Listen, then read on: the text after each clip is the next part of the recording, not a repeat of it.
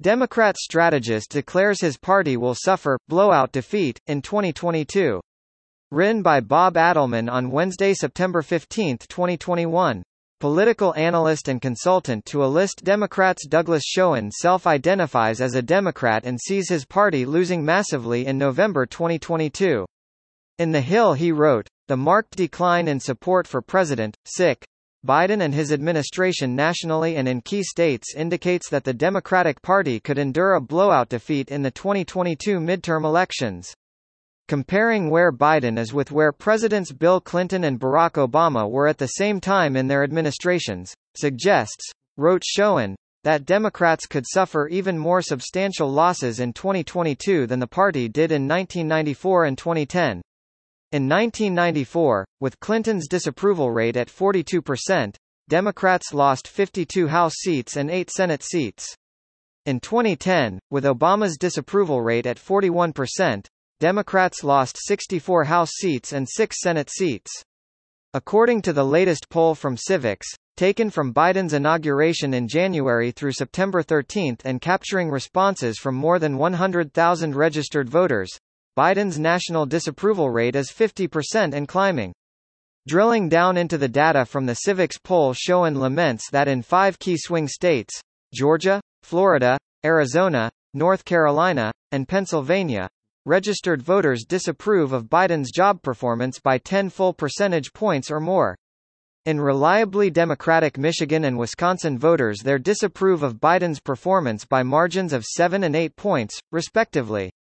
He concludes that the current outlook for Democrats is grim, and it could be even worse, adding, "If the Biden administration continues to push unnecessarily big government spending initiatives and tax increases, along with weak immigration policies and an incoherent foreign policy strategy, Democrats could suffer the most substantial midterm loss of any party in recent history." Schoen's analysis confirms what The New American wrote a week ago, that Biden's falling approval numbers are putting Congress into play for Republicans next November. But The New American asked, will it make any difference?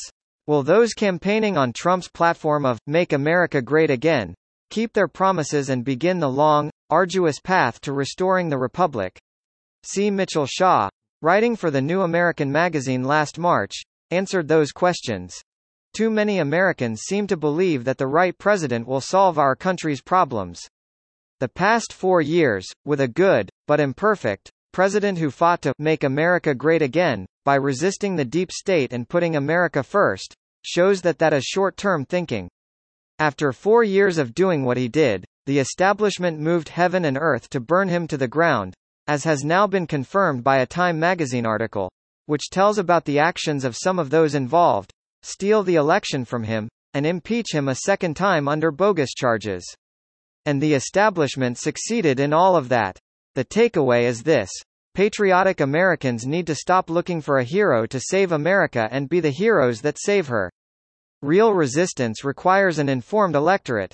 Shaw, a member of the John Birch Society, writing for The New American, which is sponsored by the John Birch Society, declared that, without the effective work of the JBS over past decades, full-blown, dystopian tyranny would already cover the globe. It will take more than just showing up once every couple of years to vote to "throw the rascals out" and replace them with other rascals making false promises. The awakening of the electorate as measured by numerous polls is heartening. The real work of restoring the republic begins, not ends, after the election by making sure the new crop of representatives keeps their promises and their oaths of office to preserve and protect the Constitution of the United States. Only citizens who understand their history and their present peril will be up to the job.